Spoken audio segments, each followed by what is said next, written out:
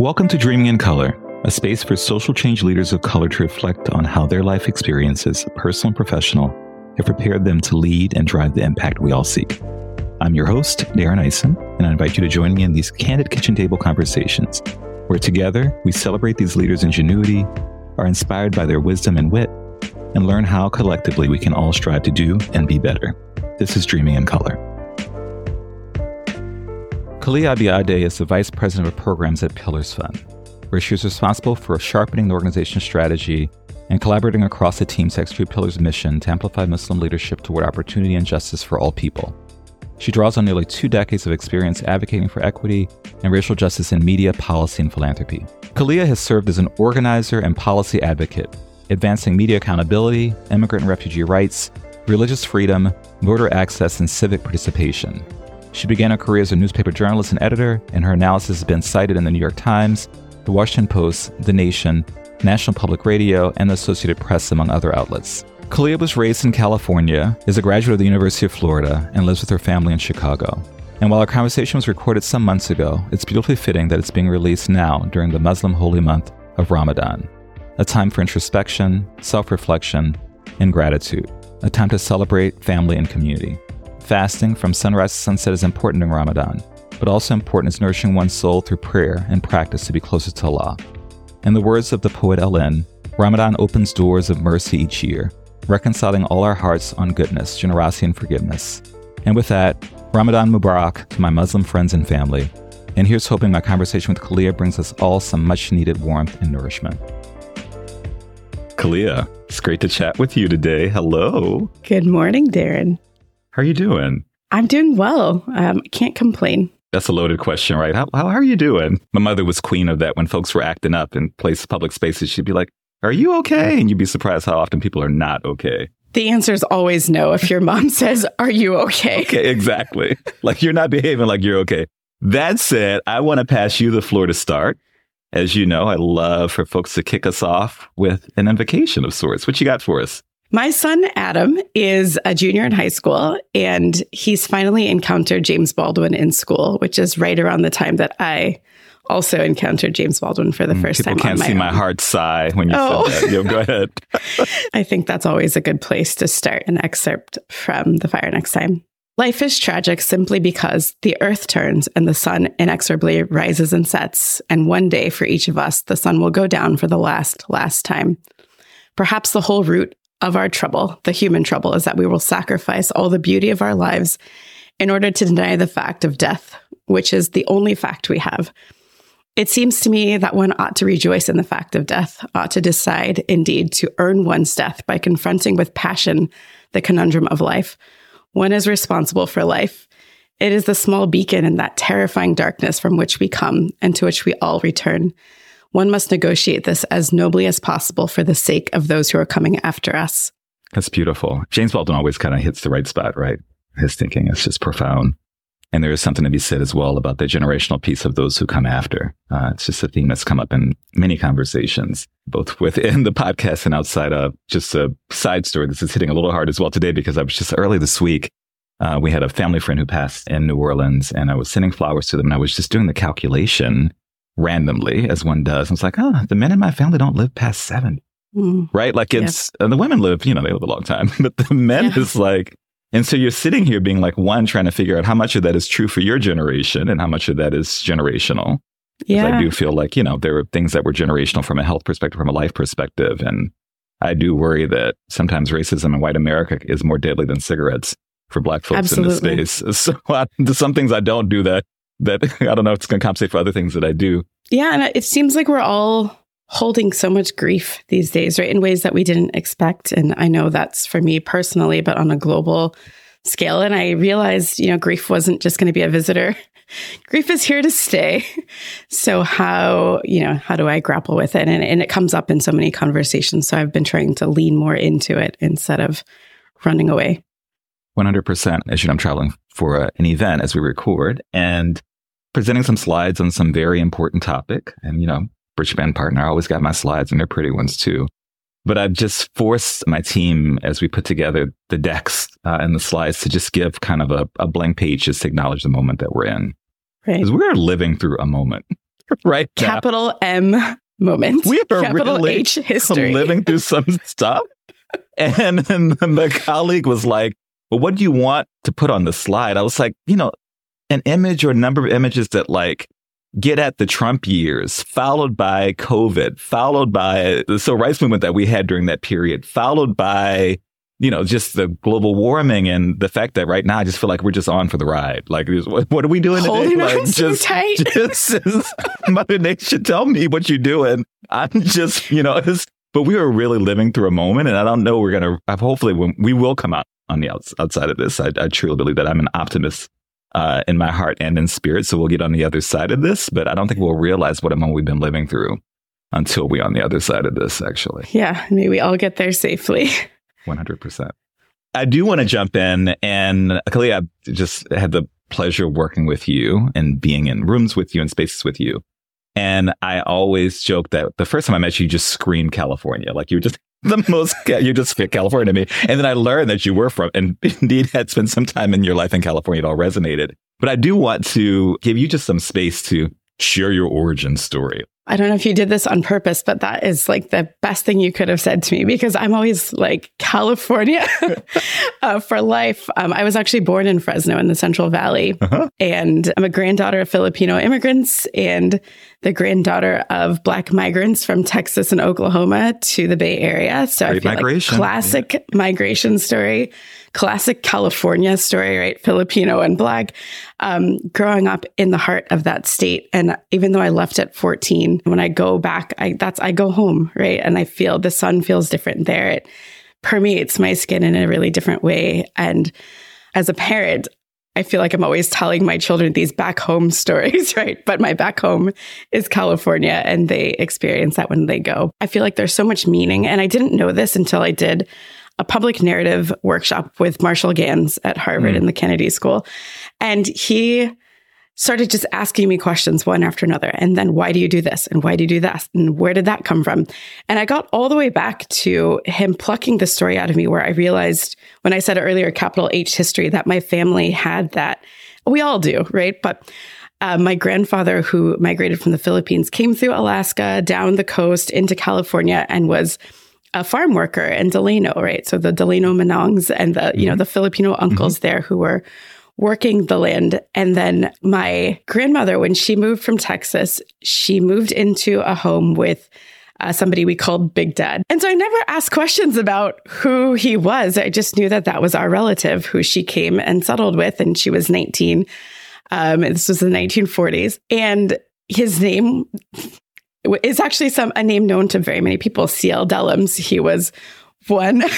Oh, wow. The face over here is, oh, wow. Okay. Yes. I was like, oh, that's a pretty big deal. Yeah.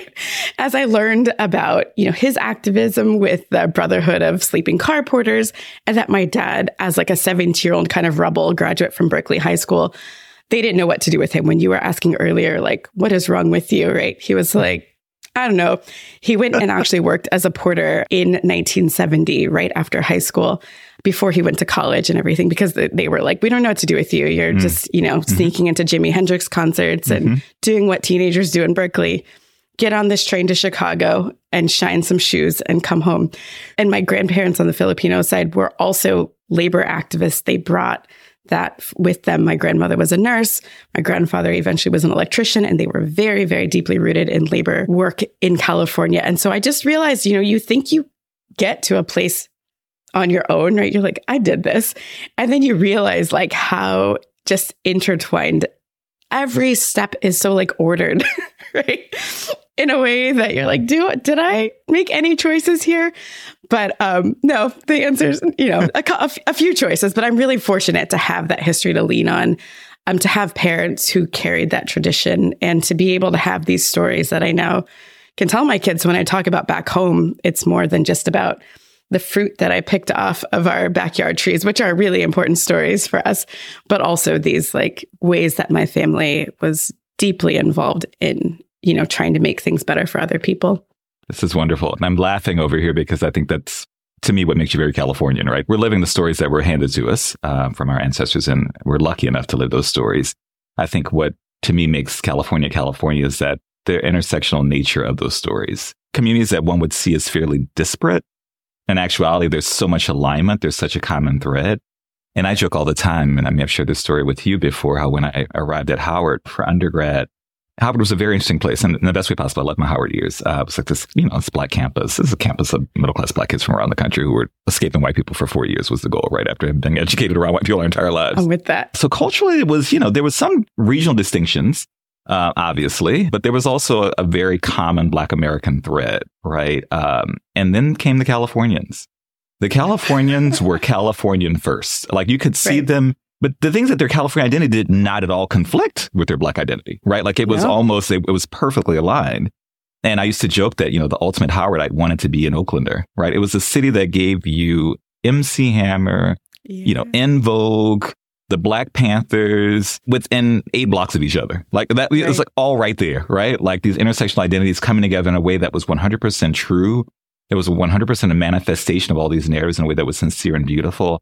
And then you came with also like, we're the Western state. You come here to tell a new story and folks ain't got nowhere else to go. So you got to have a culture that can accommodate all those stories, right? Like get in where you fit in. We'll make a narrative that's inclusive enough. It's a beautiful manifestation of, I think, what we hope America should be. I will say people did not know what to do with me when I moved to Florida as a 14-year-old. They were like, what are you? Where did you come from? And why do you talk like that? 100%. California. Okay, thank you. Right. Yeah, my husband and I travel all the time. My husband's Chinese American and 5th generation Californian, right? From Santa Cruz Peninsula. But we travel all the time to Asia. And, he looks ethnically Chinese as he is, but he also looks very Western. So people assume that he's like Singaporean or Hong Kong. They're trying to figure out where he's from. And then they see my black butt traveling with him. Like, what's going on here? And so they'll ask, like, where are you guys from? And say, California. They're like, got it. Makes sense. That's a box check. A lot of funders may still be relatively new to the idea of intersectionality. I know, but it's a thing, right?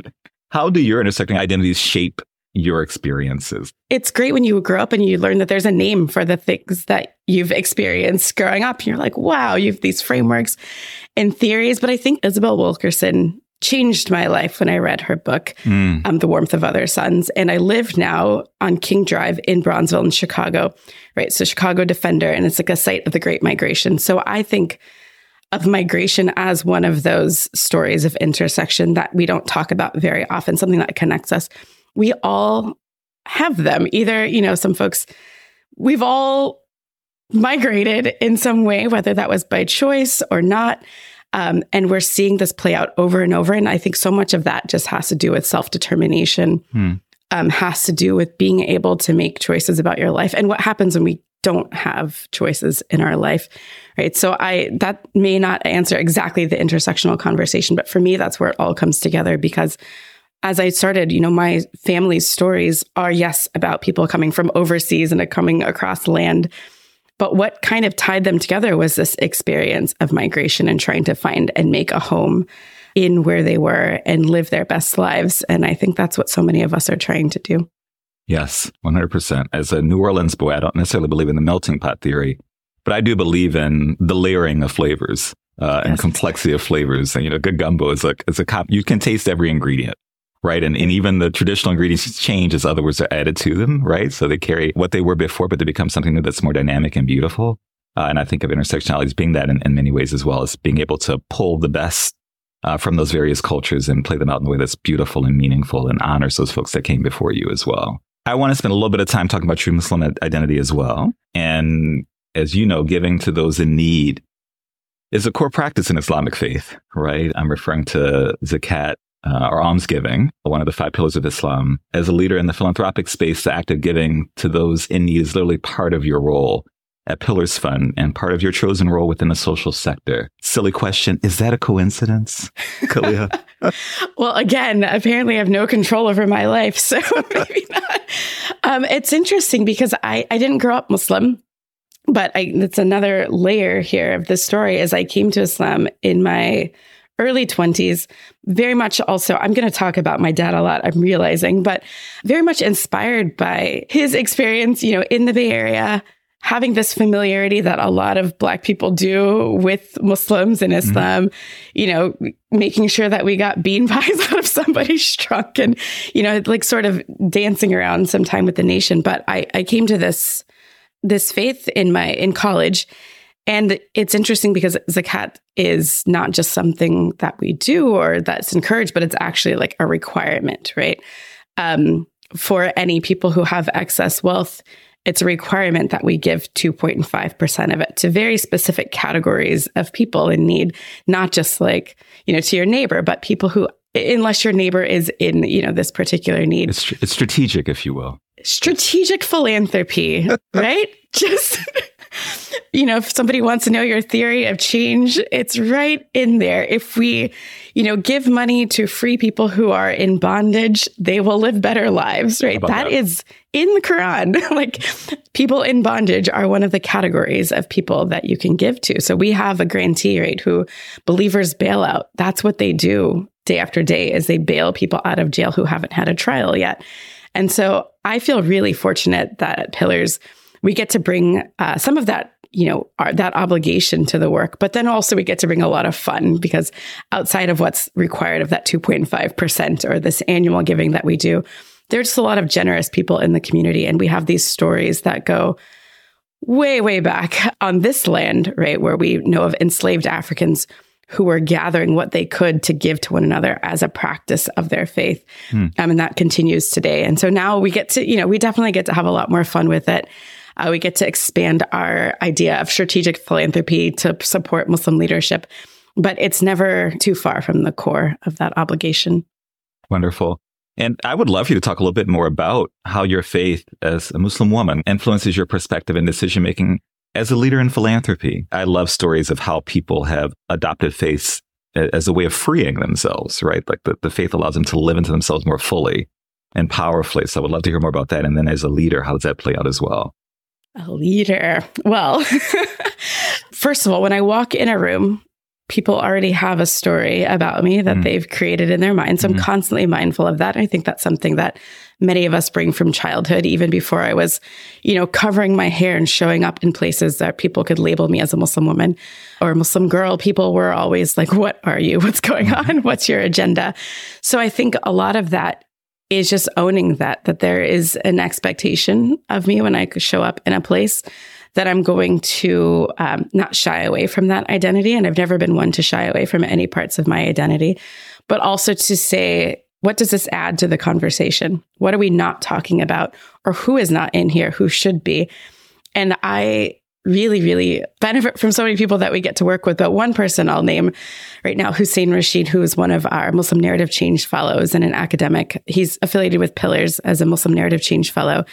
He reminds us all the time that there's never been an America without Muslims. And I already mentioned, right, the enslaved Africans who were brought here as, many of them Muslim. And we have a grantee in Jackson, Mississippi, who reminds us that at one point in Jackson, there's believed to be more Muslims in that space than Christians because of the number of enslaved people and where they came from to Jackson, Mississippi, that area.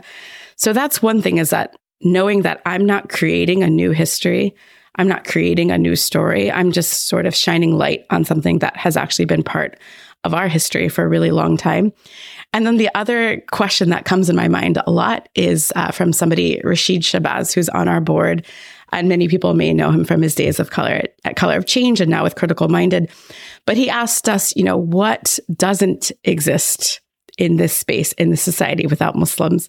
And so that's the challenge, right? We can't just rest on our history. We also have to be, what are we continuously contributing to conversations that wouldn't necessarily exist without us in the room, and believing that each one of us actually has something unique to contribute, right? We don't need a particular expertise or these degrees.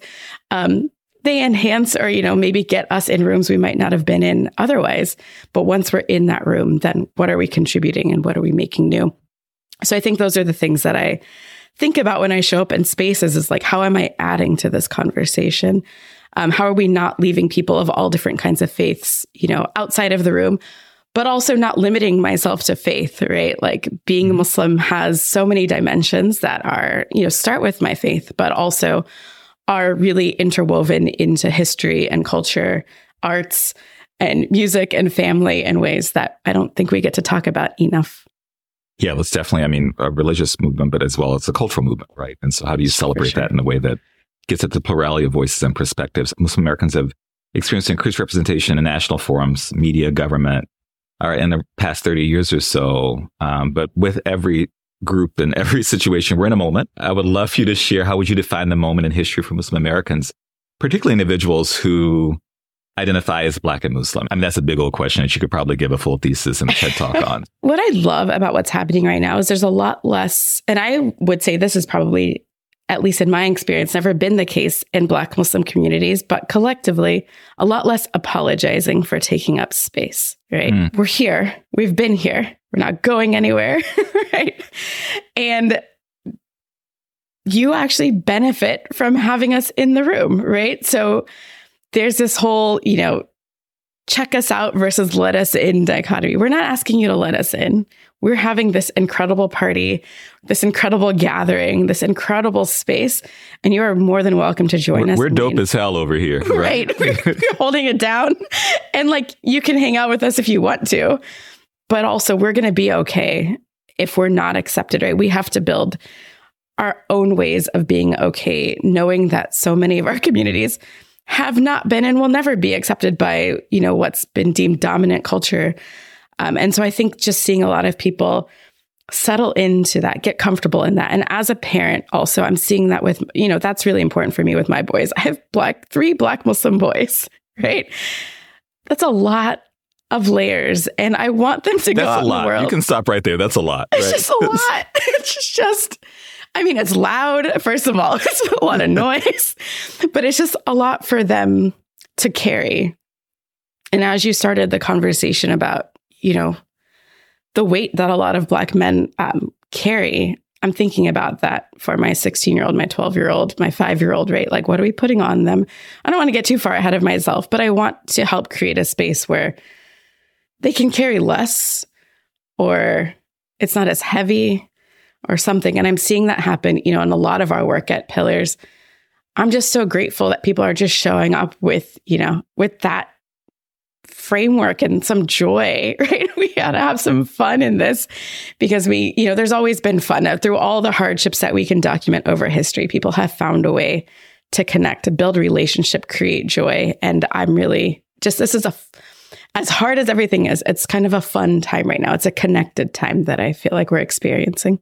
Yeah, the role of joy in sustaining us and giving us something to look forward to. That's a really important theme that carries through in all these conversations. I do want to acknowledge, you talk about this tension of one, particularly those of us who work with certain communities, traditionally marginalized communities. We're at a very interesting space right now where there is an outside interest, if you will, in what we're doing and how we're living, and a desire to take advantage of that olive branch to some degree and bring people along in the story, but also recognition that we have to have our own systems and our own approaches and our own stories and our own identities. And so it's this constant, how much do we focus internally as we think about the work? Right. And how much do we focus externally and bringing others along? And I think that I've heard so many others share that you focus externally by focusing internally, right? You have to really think about what's your story that you're holding together as a community. What's the story that you're telling for yourself, and owning that narrative in a way that makes it easier to bring others along. I would love to get your thoughts on how do you really aim to reshape the narrative pertaining to Muslim Americans in the U.S. when it comes to elevating the voices of the community? What are people getting right? Where are there opportunities to improve? And how do we really, share the plurality of the community while keeping a common thread and keeping a community focus, if you will? I think you're right. First, about looking inward first before we go out, right? So that's one thing. The Muslim ban, I think, was the perfect example of this, where here came this big, big policy idea from a big, big personality, right? Mm-hmm, mm-hmm. A big, loud personality named Donald Trump, right? He wasn't the first person to propose something like that, but he's the first person just to say it out loud, say all the quiet parts. Shamelessly. Shout them from the rooftops. And I think that was a real moment of reckoning within Muslim communities, right? And all of the different identities, all the different experiences, where there was potentially an urge to say, hey, we're okay, we're safe, we're just like you, right? All of these urges that people have that are completely understandable. We saw that, in 2001, where my local community invited the FBI to our mosque as a peace offering. And we were like, the Black Muslims were like, hey, you don't do that. You don't, can we talk? We need to have a conversation. So I don't think we made that exact mistake right after the Muslim ban, but the work that needed to be done was anti-racism within the community. That work to identify the ways that internalized racism and anti-Black racism were permeating the Muslim community and still do. It's America. It's everywhere, right? So everywhere, right? We weren't the only ones. And we can look at any subgroup and be like, oh yeah, there's anti-Blackness within Black communities. So I was going to say we could have a whole conversation about anti-Blackness within Black America. So yeah. Right. So it wasn't necessarily meant to be an indictment, but to say hey, if we better understand how this is functioning within our communities, then we can also sharpen our tools to fight it externally and understand that the root of so much of this, maybe not all of it, but so much of it is anti-Blackness at its core.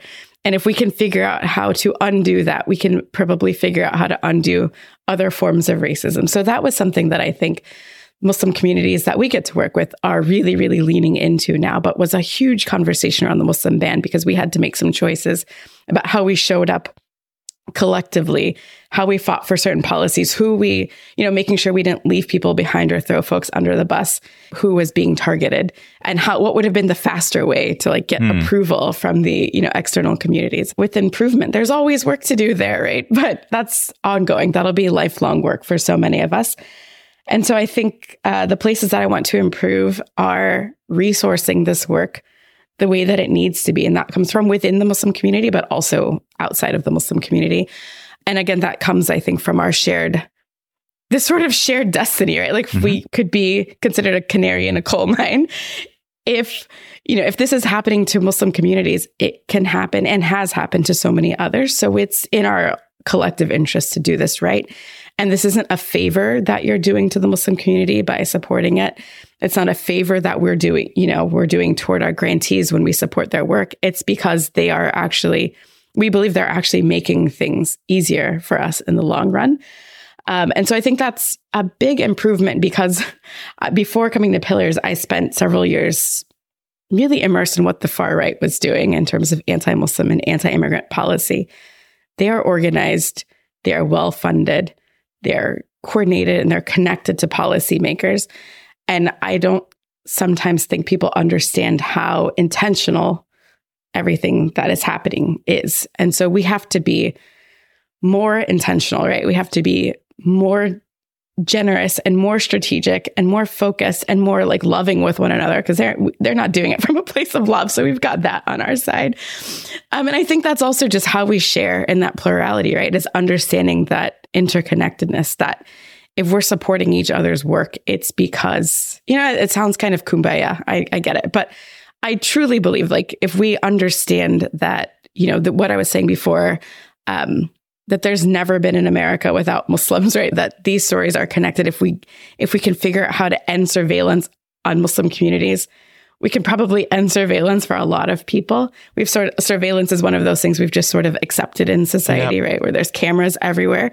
But so much of the surveillance mechanism that exists across our country is rooted in very, very anti-Muslim language, policy, and framework. So it's really to our benefit, and it's not a favor. We should collaborate with one another, but it's actually not a favor that we're doing to one another when we support the work. Yeah. When Trump was elected, my dad, he would say, slow that train down, right? That train is always on time and never misses a stop, right? It starts with immigrants, Muslims, it goes through gay folks, Jewish folks, Black folks. It is coming to your stop. You better stop that train, right? And so I think that there's something to be said about the interconnected narrative there. I do think there is something really powerful about the normalizing of plurality within a community and the normalizing of, different narratives and allowing people just to be, right? The radical piece of tell stories about yourself, just your stories. There's no narrative here that you have to follow, right? And it reminds me of, my first year or second year when I was at Howard. I remember visiting a friend in the quad. There were new dorms at the time. I'm sure they're old now. Walked up to the entrance, and from one window to the right the Fugees were blasting, right? Yeah. And I'm old. That's my era. and then from another window to the left, the Cranberries were blasting from this black dorm room, right? And I was like, I guess the Cranberries are black music. If black people are listening to it as black music, right? This idea, if you're doing it, for sure, it's yours, right? Like, how do you own that authentically? And it gives you a sense of belonging in the space. But it also, in some ways, shows that it's all very natural and makes complete sense. So there's something really beautiful about sharing those stories. I do want to spend just a little time talking about Grant Makers for Effective Organizations in 2022 National Conference in Chicago. You encourage funders to go deeper with grantees. One great recommendation you offer was for grant makers to shadow their grantees, to learn from them and experience things from their perspective. I would love to hear you share just what are some additional ways grant makers can establish empathy and understanding with grantees. I mean, it's clearly a lesson that you've learned working within your community that is not only valid, but important for the larger sector. So I would love to hear others that you've, learned from, your work that grant makers can be taking on from an empathy perspective or just really serving organizations or communities better. On purpose, I want to learn from our grantees. I believe that they are the experts of their communities. That they can tell us a lot, but also sometimes we come into these spaces and expect them to teach us everything. And so I think there's some pre-work that can be done. And I think that's one of the things I appreciated so much about you when we first met is like, we didn't feel like we were explaining Muslims to you, right? It was, a little experience. Right? A little well, my job is to be curious and get smart. Awareness really quickly, right? of the world, right? But there are times when you're like, wow, maybe you should pick up a book, read, just something. It is shocking, though, how people grow up in really homogenous. Like, have you met anyone? Like, what is that? I mean, wow, right? And I think it's just the level of, that for me, it's a key tenet of privilege. Being able to only have lived around people that look and think and act exactly like you, and having that not be seen as a sign of provincialism. Listen, if I was a Black boy from New Orleans, and that's a rich culture, but if that's all that I knew, how that would be received in the world, right? But people are completely unapologetic, only knowing their little world. It's like, that is really problematic, right? Yes. I've never known what it's like, right? Like coming from a multiracial household, there were very few times that I found people who were just like me. I was always just a little on the side, even with my cousins, right, who loved me. I was always just a little somewhere, not always in the center. And so that is something that is very unfamiliar to me and very curious to me, right? Like, I wonder how this is comfortable for you, because I think what that built in me is a sense of curiosity about people and wanting to come to conversations informed about what I was asking about. And I think the thing that's most interesting for me when it comes to pillars and the work that we support and supporting Muslim communities, and then speaking with other funders and thinking about what some of our grantees may be experiencing and hearing directly from them what they may be experiencing, is the shock and surprise that people hear about like our racial demographics, for example, right? That about a third of us are Black. We're not, predominantly immigrants. Many of us do have migration stories, but that's not actually, that's it. They come and go. Plus, we've got folks who've been here for generations, Syrian communities and Yemeni communities who have just been here, have deep, deep roots. I think that is the thing that's most shocking to I wish I could say not so many people, but a lot of people that I talk to who are genuinely interested in funding Muslim communities and are asking us for advice on how to do that. And then they're like, whoa, this changes everything. And I'm like, okay, tell me, say more. What does this change exactly for you? Going back to intersectionality, we can unlock so many possibilities for partnership when people realize like, oh, we don't only have to enter this through a faith lens, because I think sometimes people get a little weird about religion. And I get that, right? Like, I understand that is a prevailing attitude. A lot of people have complicated relationships with their personal religion. And I completely understand and respect that. But we are so much more than that. Right? And so what we say is, to your point about the cranberries and the Fujis, if Muslims are experiencing it, it's a Muslim issue. Period. Right? It does not have to be surveillance. It does not have to be racial or religious profiling. It doesn't have to be hate crimes. Those are also things that our communities are dealing with. But if healthcare, mental health support, reproductive justice, gender justice, right? So many things, education, access to education, those are Muslim issues. And sorry, I'm laughing so hard at this cranberries example because it's a great one though, right? My middle son, I was just flipping through the radio and 4 Non-Blondes are on. And I was like, Musa, this is a great song. And he's like, Mom, you've been spending the last several years trying to instill certain, just make sure I know certain things like Stevie, Lauren, Donny Hathaway, these things. But he's like, this does not compute. He's like, I don't understand. I was like, no, sorry, you have to know this song. What's up? There's 4 Non-Blondes. You got to sing it with all your chest. This is good stuff. Good stuff. You got to have these cultural points. So these are touch points, right? It doesn't make you any less of anything. Not you know at all. In fact, it makes you even more of whatever it is, right? Because you can actually stand steadfast in your cultural awareness and appreciate something that doesn't necessarily may fall outside up. It's actually pretty linked from a thread perspective, right? I appreciate that. Now, that story, I'd laugh about that all the time. You've already started talking about this, but if you can share just a little bit more, I would love, you have the floor for funders that are looking to incorporate more of an intersectional lens into their decision making. And I think one of the things that I'm always trying to encourage folks is how do you center intersectionality as opposed to, it's a nice to have, right? Mm-hmm. Because I think the answer is there at the intersections, right? And so what suggestions do you have for funders that are looking to incorporate intersectional lenses into their decision making and their work? Any thoughts there? Where we start is getting a little uncomfortable. I think as soon as I start feeling a little I know this, I think that's a good chance to challenge myself. And I know that's pretty basic and a lot of people do it, but there are a lot of assumptions that I think we make about each other and what we know, organizations that we've already heard of. So when something new lands on our desk, it's kind of like, why haven't I ever heard of this? Mm-hmm. It's maybe because the more I find the more I'm in philanthropy, the further I sometimes feel from the work that we're supporting, unless I'm actively going out to participate in it or actively taking part in learning about it. So one of the things that we did a few years ago was just identified, these 5 traits of a leader, a little listicle. Mm-hmm. But one of those was about just, an organization that a leader who empowers other people in their midst, right? It's not just one leader. And we have heard a lot about leaderful movements and leaderful organizations. But I think for me, that's where I start when I'm, and what I encourage other folks to do too, is if you're only hearing from one person within one organization, and that's something to probe a little bit more, because the more voices you add to it, just ask some questions. I don't know. Folks can't see it all. I'm making the face that's a good starting point. You these organizations, you just hear from that one person everywhere.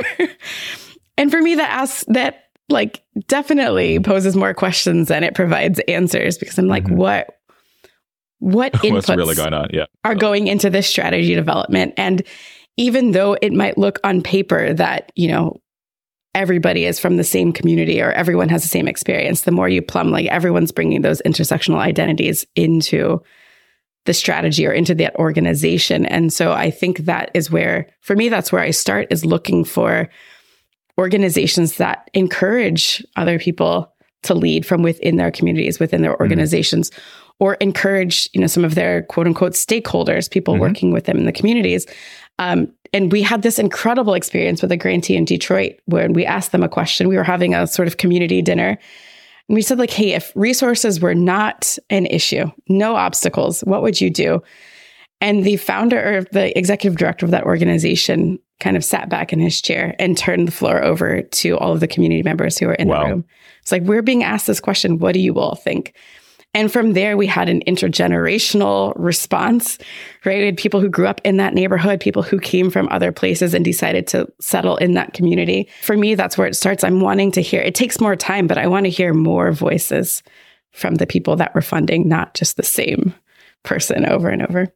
I love that response for a number of different reasons. One, I think that this whole idea of power seeding is one that's really, relevant within the philanthropic world. And the way you teed it up is like how organizations power seeding you within organizations and within their communities, which is really, really powerful. You mentioned your 3 boys, and it's sometimes been on my mind a lot recently as well as I watch my sister with my nephew, turns 5 this year. And it's very interesting thinking of what do we pass on to our children in the next generation? And what does that mean? And what does that look like? And I asked the question because my sister, interestingly enough, as I watch her with my nephew, she really wants him to be free. And that sounds like such a silly thing to say, but like she's really like, there was a beautiful piece that I saw in New York some months ago. And it was a play about this teacher working at a school for kids in a correctional facility. And he said that his ultimate goal was to make sure that the boys stayed soft, which was such a powerful statement. It's radical, right? Like, we do not encourage Black boys to be soft. That is not, the exact opposite. And I see it in my sister, like, with the, let him grow his hair out. Sure. Why not? Not the haircut, not the fresh fade at 1. Right. Or let him wear colors, like literally just thinking through all the things where she's encouraging him to, not put on armor too early, right? You have your whole life to put on armor. How do I allow you to be a child? How do I allow you to be free? In a world where freedom is not allowed, in a world where being soft is not celebrated. And so I'm just wondering, if any of that resonates for you. I'm breathing deeply. Yeah. What are we doing for the next generation? How do we allow them to live into their beauty, live into their freedom, at the same time knowing that we're in a world that's toxic as hell, right? And we want them to be strong as well. On the personal front, in our family, my stepdaughter is a graduate of Xavier University of Louisiana, and we believe in HBCUs for our children. Yep. We said, like, you can go wherever you get money, but our money is going to HBCUs for you. And we want you to have those, 4 years or whatever it is to just feel, the complexity, but also the embrace of, being in that space and not having to define yourself, define your Blackness, at least, right? You'll define yourself and figure that out. Well, it gives you space to define other things, right? Right. Within this understanding that that's not going to be questioned of you. That's what we're thinking about all the time inside of our home is just, how do you not feel like you have to answer to everybody for everything about everything? I have anecdotes for every little thing, but I'm thinking again about Adam in 4th grade having to answer in a classroom, a teacher, well-meaning, Adam, as a Muslim, what do you think of 9/11? He's like, I'm 9. Great. I was born in 2006. First of all, what is 9/11? Yeah, exactly. Right. So she showed a little video but the kids knew to be like, but Adam's not, Adam's cool. And so she thought she was doing a good thing. And you're always going to run into these well-meaning people. Yeah. Well-meaning teachers, well-meaning white women. Folks can't see my raised eyebrows over here. Yes, you will always run into them. That's for damn sure. You will always run into them. And so how do you, just feel comfortable? And God knows they mean well. They mean do so well. And we've all experienced it, and bless their hearts. One of the things that we did not talk about yet, but with Pillars, we're doing work to support filmmakers, writers, directors who are just sharing our stories on screen. And they can be stories that are not perfect. And I think that's the thing that we're trying to encourage with our children, our communities, is that you don't actually have to show up perfectly every time, right? That's the FBI reception at the mosque too, right? We can actually be flawed human beings and still be accepted. We can actually show some stories that are not PR campaigns for our community, and it's still going to be okay. And I think about that, obviously I think about that in my home first, but it extends to all of these communities that we're supporting. And that's why we're supporting mental health work as core to what we're doing, because we are going to run into these people in these situations. We want them to have a soft place to land as well. And so it's starting inside, but I think it's rippling out through the community. That's a good one. And actually I have, my team has all kind of notes on you. And so there's a wonderful quote. I'm going to quote you in your own podcast. Wow. We're not looking for a perfect Muslim story. We're not looking to prove to you that we're all so great. We're looking for range provocative stories that offer dignified portrayals of our community. but full of the mess and nuance and beauty that exists across the human experience. And that's just lovely. I'm going to start using that one. My grandmother used to always say, God's greatest gift to man was that of free will. We were allowed to live as we liked. And our gift back is to live our lives as beautifully as possible. And there's some beauty in that messiness. And it's our job to make sure that it's celebrated. I do want to end by making space for joy. And joy is so important to this work. It's so important to the culture. You carry so much joy, and I really appreciate that. And I love that. I would love to know, how do you maintain that? How do you keep that joy flowing? I mentioned earlier, I'm having a lot of fun right now. As hard as everything is, I've been one of those people who finally learned how to create some compartmentalization in my life. Close the laptop sometimes, and I get in the kitchen and not pick up the phone. I try. Yeah. You know my boss. Oh gosh, your boss is we are chatting all the time, and it's awesome. He's fun though too, though. He's so much fun. No, that's it's never anything serious. We are able to connect on a personal level, and through work, and it's all tangled up. But lately, I've just been going back to baking. I know it does the thing for me, right? I just use my hands. I bring the kids in there. We make ice cream. We make bread. This is a sort of regular occurrence in our household. And it's just nice to be able to create something in the midst of all of this destruction. No, 100%. Baking stresses me out, but I love to cook, but baking stresses me out. The exactness of it all. You can't fix things if it's broken too far. No, that is exactly, I need it to be perfect. Interesting. Right? No, totally. It is the exactness. Well, I think in some ways we're all perfect recipes or perfect dishes, the ingredients and recipes coming from previous generations, as you noted. So thank you for all that you do. Great chatting with you. And I'll talk with you later. Thank you so much. Of course. My paternal grandfather, Joseph, was orphaned as an infant. His parents, Joseph Pierre and Lucrece, both died within 6 months of his birth from the malady, as the Spanish flu was called in New Orleans. With their deaths, he was sent from their home in New Orleans' Coliseum Square to live with his maternal grandparents upriver in Edgar. They both died before he was 10, and he went just a little further upriver to live with his paternal grandparents in St. James Parish. By the time my grandfather made his way back to New Orleans to finish high school and prepare for university, he'd lost 4 sets of caretakers, including his parents, his maternal and paternal grandparents, and his mother's eldest sister and her husband, who'd invited him into their home after their father's parents died. Despite a childhood that was marked by tragedy, my grandpa Joseph had nothing but wonderful stories to tell from what he characterized as a very privileged childhood. From Grandpa Adler and Grandma Teresa's big pale green house on River Road, with a grand music room and a balcony view of the passing ships, to Grandma Sidonie's hat shop with a hidden feather vault just below Grandpa Oscar's office on Zenon Street. He always had, as Kalia conjured, a soft place to land. Grandpa Joseph's been gone for over 30 years now, but his story reminds me that my story is an old and beautiful one, shaped partially by the times we're living through, but mostly by the love that abounds throughout. A legacy of love and soft landings, well worth celebrating and living forward. Well, y'all, that's a wrap. And while the episode is finished, the work continues. Thank you for tuning in and listening generously to Dreaming in Color, a Bridgeband-supported Studio Pop Media production. Special shout-outs to our wonderful show producers, Teresa Buchanan and Denise Savas, our video editors, Dave Clark McCoy, Diana Radaeli, and Alejandro Ramirez, our graphic designer, Diana Jimenez, and our show coordinator, Nicole Genova. And a huge shout-out to our ever-brilliant Bridgeband production team and family, Cora Daniels, Jasmine Relaford, Ami Diane, Christina Pistorius, and Ryan Wenzel. Be sure to subscribe and leave a rating and review wherever you listen to your favorite podcasts. Talk soon.